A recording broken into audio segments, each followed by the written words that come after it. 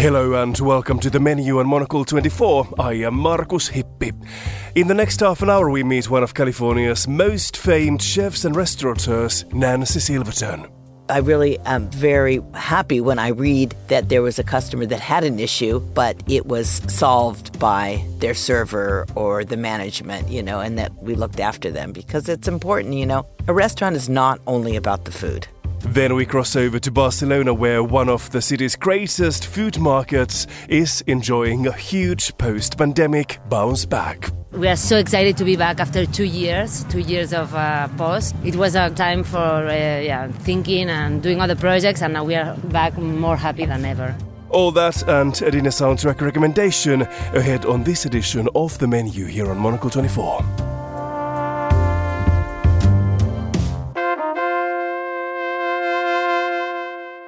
Nancy Silverton is one of the most famous Californian chefs, restaurateurs and authors who is also credited with playing a significant role in popularizing artisan and sourdough breads in the US.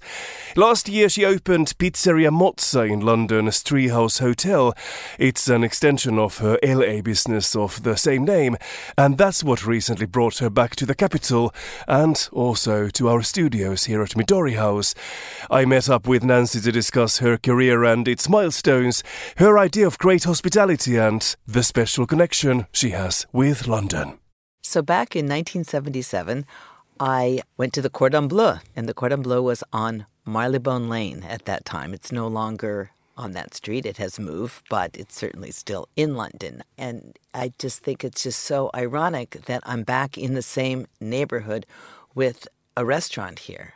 When I did go to school, I have to say, and I am not ashamed to tell everybody that I wasn't such a promising student, or at least not to my teachers at the Cordon Bleu. I think they looked at me all the time because I was always questioning the recipes that they were giving me and asking questions such as, do I have to use this much sugar? Or does this pudding really need that many eggs, and they were very strict there at the time and very traditional, it was all based on French technique.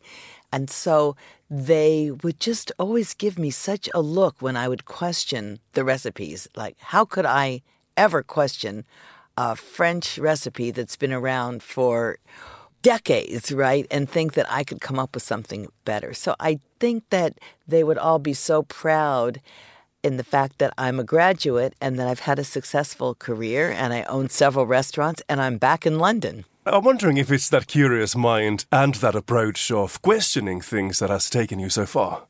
I think absolutely. When I think about how I developed the repertoire of breads that I eventually developed when I started La Brea Bakery, this was back in actually 1989, La Brea Bakery.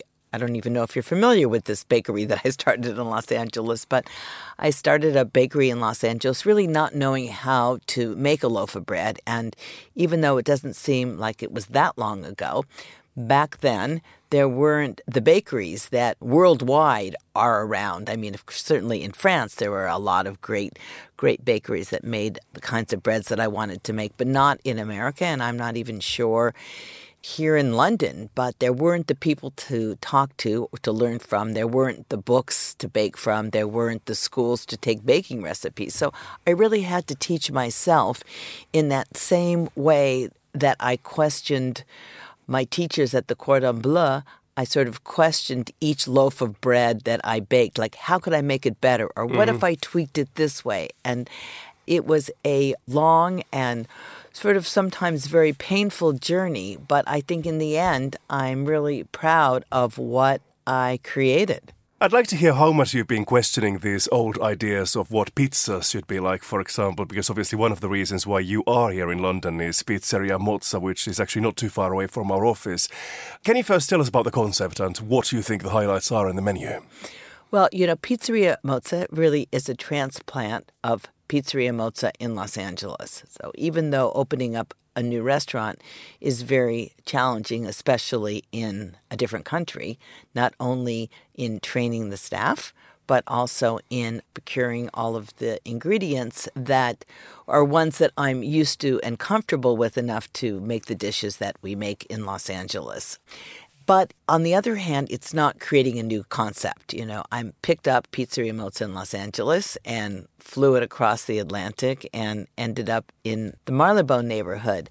But, of course, there's lots of challenges, including winning over London, right? I don't want to come here and say, I am here and I am going to teach you and I am going to show you what a pizzeria is all about. You got to come over here with some humility and an open ear. We try to listen to our customers and try to tweak some of the recipes so maybe they're more towards the English palate. And I know I had a similar challenge when I opened up my first pizzeria outside of the United States, which was in Singapore. Same thing, the Singaporeans had, some of their own likes and dislikes with what we did. Saltiness was always an issue in Singapore. What about in London?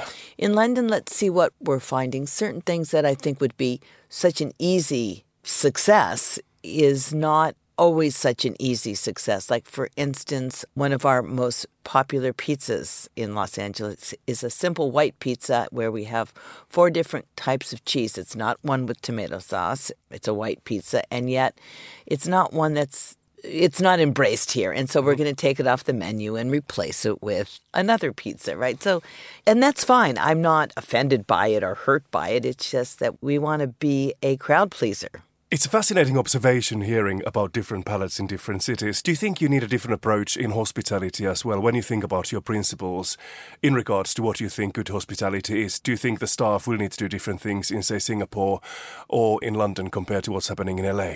Well, I think that hospitality is hospitality. So I think that the diner wants to be looked after.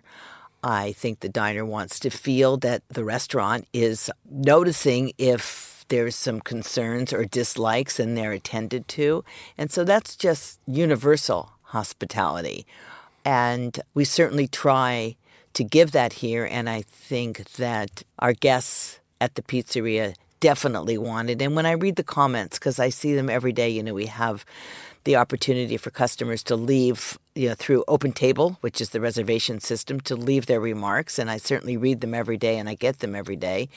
And it's not like everybody leaves something, but I look at everybody. And I think that I really am very happy when I read that there was a customer that had an issue, but it was solved by their server or the management, and that we looked after them, because it's important, A restaurant is not only about the food. I'm wondering, I've been reading reviews in London now that people have been writing and critics have been writing about your restaurant, Pizzeria Mozza, and one thing they're mentioning is the dough all the time. What is the secret? Never a secret, by the way.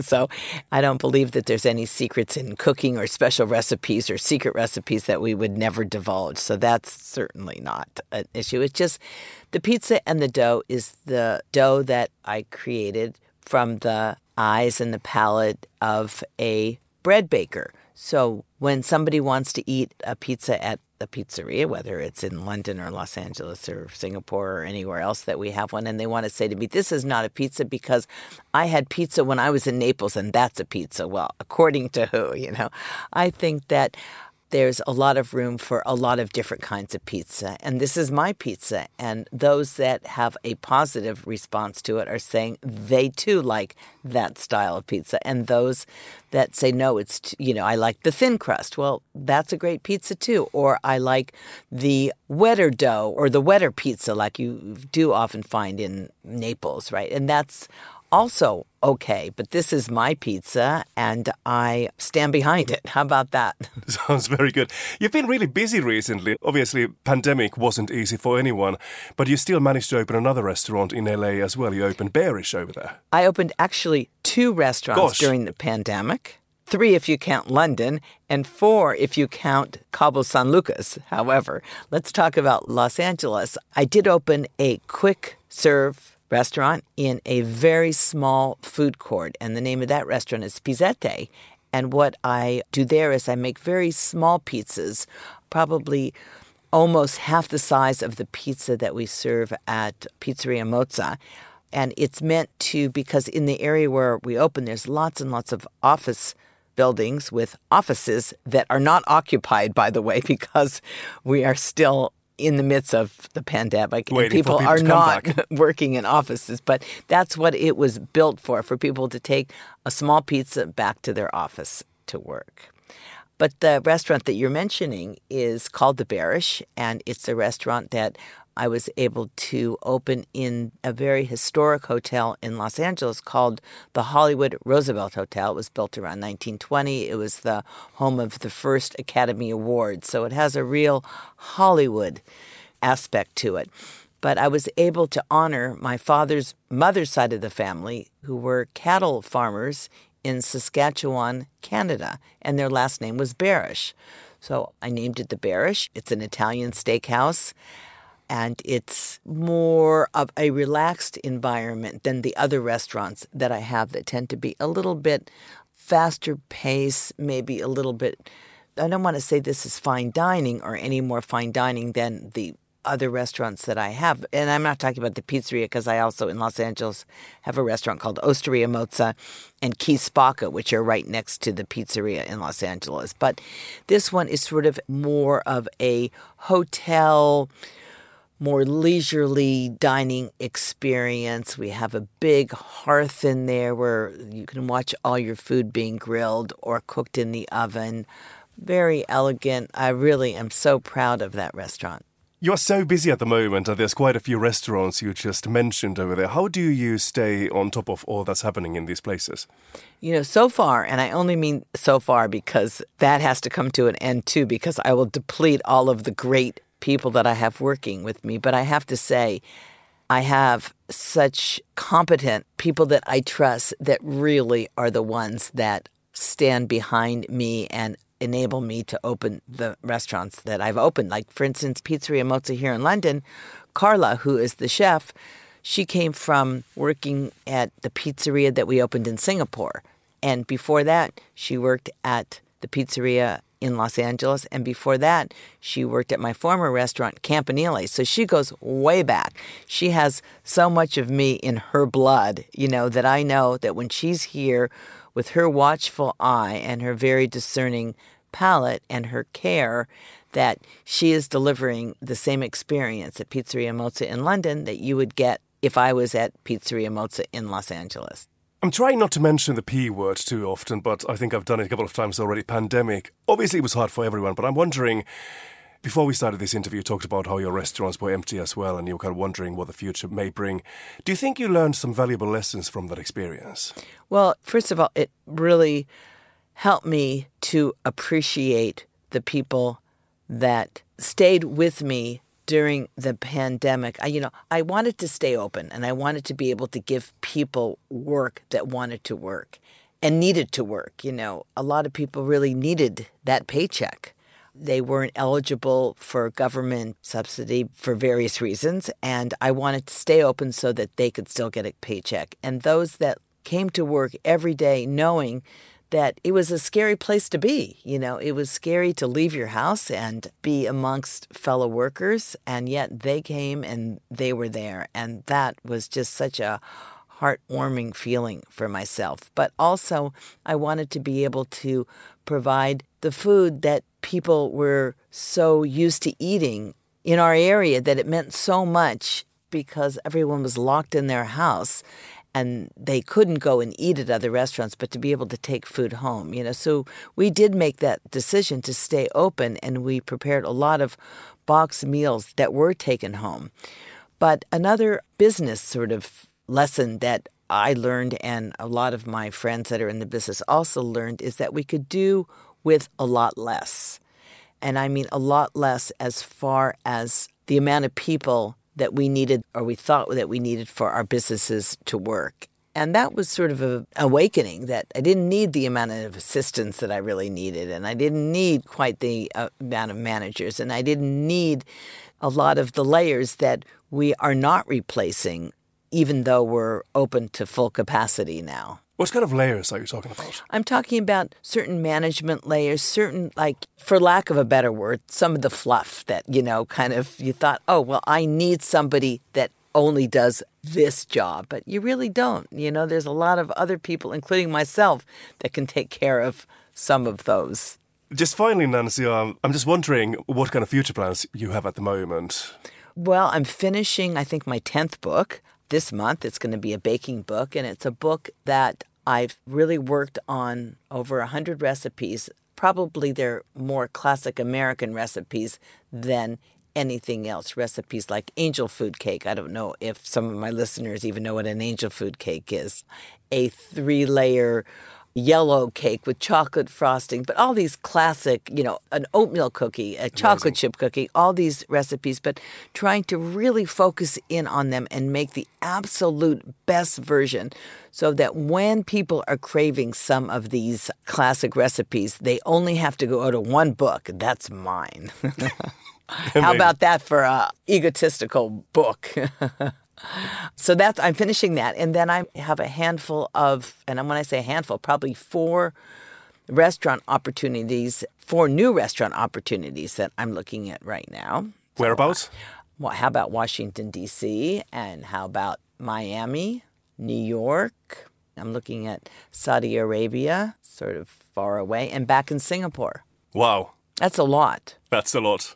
So that's why I was saying, up until now, I've had such great people to march alongside of me, but there's fewer and fewer of those around. So I need to, if any of you out there is a great restaurant, need a job, I'm hiring. How about that?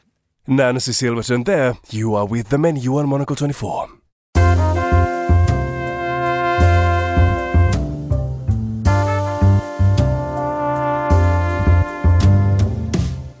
Up next, the menu news. Here is Monocle's Maylee Evans. Thanks, Marcus. First up to Bordeaux, where the region's trade share of the secondary wine market has fallen to an all-time low. Amid stiff competition from Burgundy, Tuscany and California, a new report reveals that Bordeaux's market share fell to 37.7% in 2021 and currently sits at about 32%. It's the first time Bordeaux's share has fallen beneath 40%, and the French region of Burgundy has emerged as the region's main challenger. Now we head to Thailand, where shipments of rice are surging as buyers hunt for alternatives to Russian and Ukrainian grains. This comes in the middle of the continuing global food crisis, the result of Moscow's invasion. Thailand's rice shipments soared by 28% in the first 2 months of this year, compared to the same time last year. The Southeast Asian nation is, however, set to meet this new demand. Thailand is expected to produce around 23 million tonnes of milled rice, and half of that will head overseas. And finally, a distillery in Scotland has unveiled their latest unusual experiment. The Ardbeg distillery team buried 2 already matured casks underneath peat bogs to explore how extreme conditions would affect further maturation on the whisky. The result of the Fonorge whisky is a unique taste with earthy, mossy notes. It's fair to say that some might dig that more than others. That's all for this week. Back to you, Marcus. Thanks, Maylee. You are with the menu on Monocle 24. 3 times a year, Barcelona's culinary community assembles on the grounds of the Teatre Nacional de Catalunya for the All Those Food Market. It's an event that brings together some 80 artisan producers, ranging from urban cheesemongers to honeymakers from the Catalan countryside. Visitors can also sample dishes from food trucks run by some of Barcelona's best respected restaurants. The market ran its first edition in 2014 but was forced to take a 2-year hiatus during the pandemic. Earlier in April it marked its return, and co-founder Vicky Sanglas took Monocle's Hester Underhill on a spin around the site to show her what was in store for their big comeback edition. Hi, this is Vicky, co-founder of All Those Food Market, a food festival where we promote entrepreneurs and artisans in the food industry. Here today we are at Teatre Nacional de Catalunya, a big venue, beautiful, with outdoors and indoors, where we will celebrate the first 2022 edition.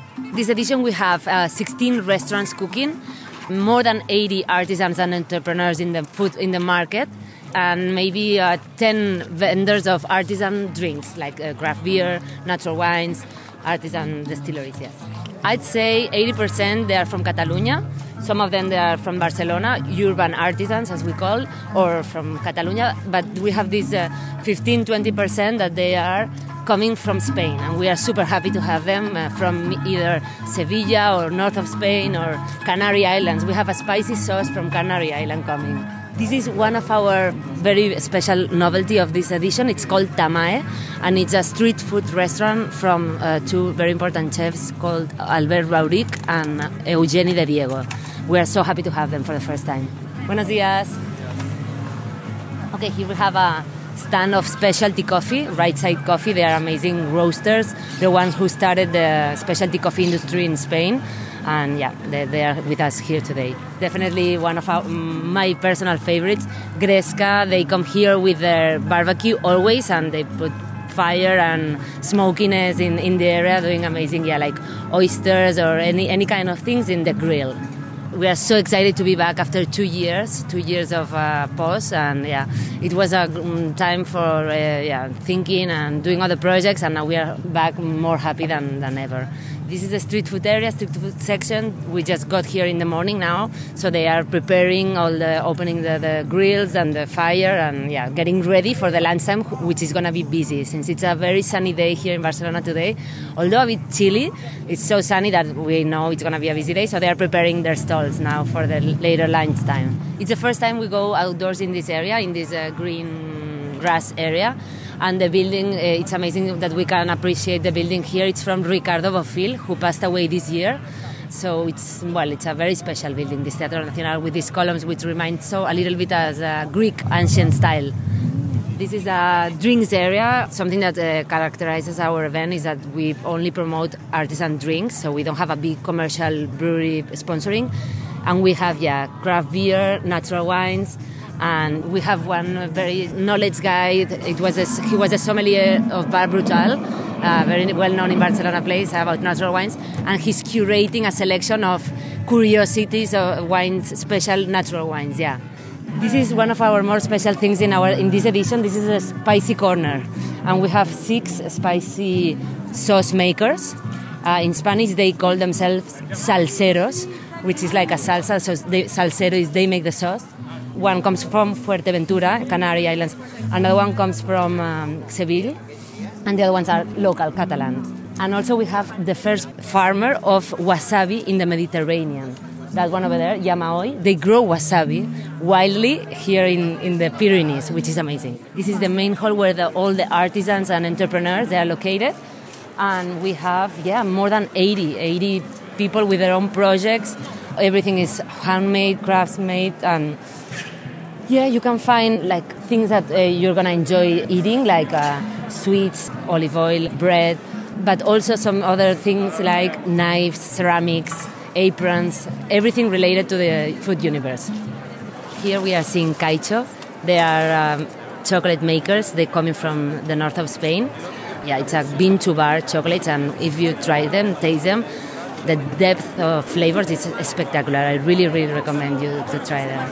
Over here we have Pinullet. Pinullet is an artisan cheesemaker in Gracia neighborhood, and he's an urban cheesemaker.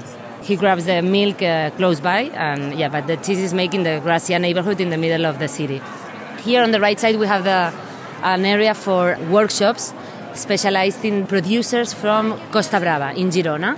So we have a program of workshops. Like, for example, you can learn how to make your own anchovies because they are so important in La Costa Brava over there.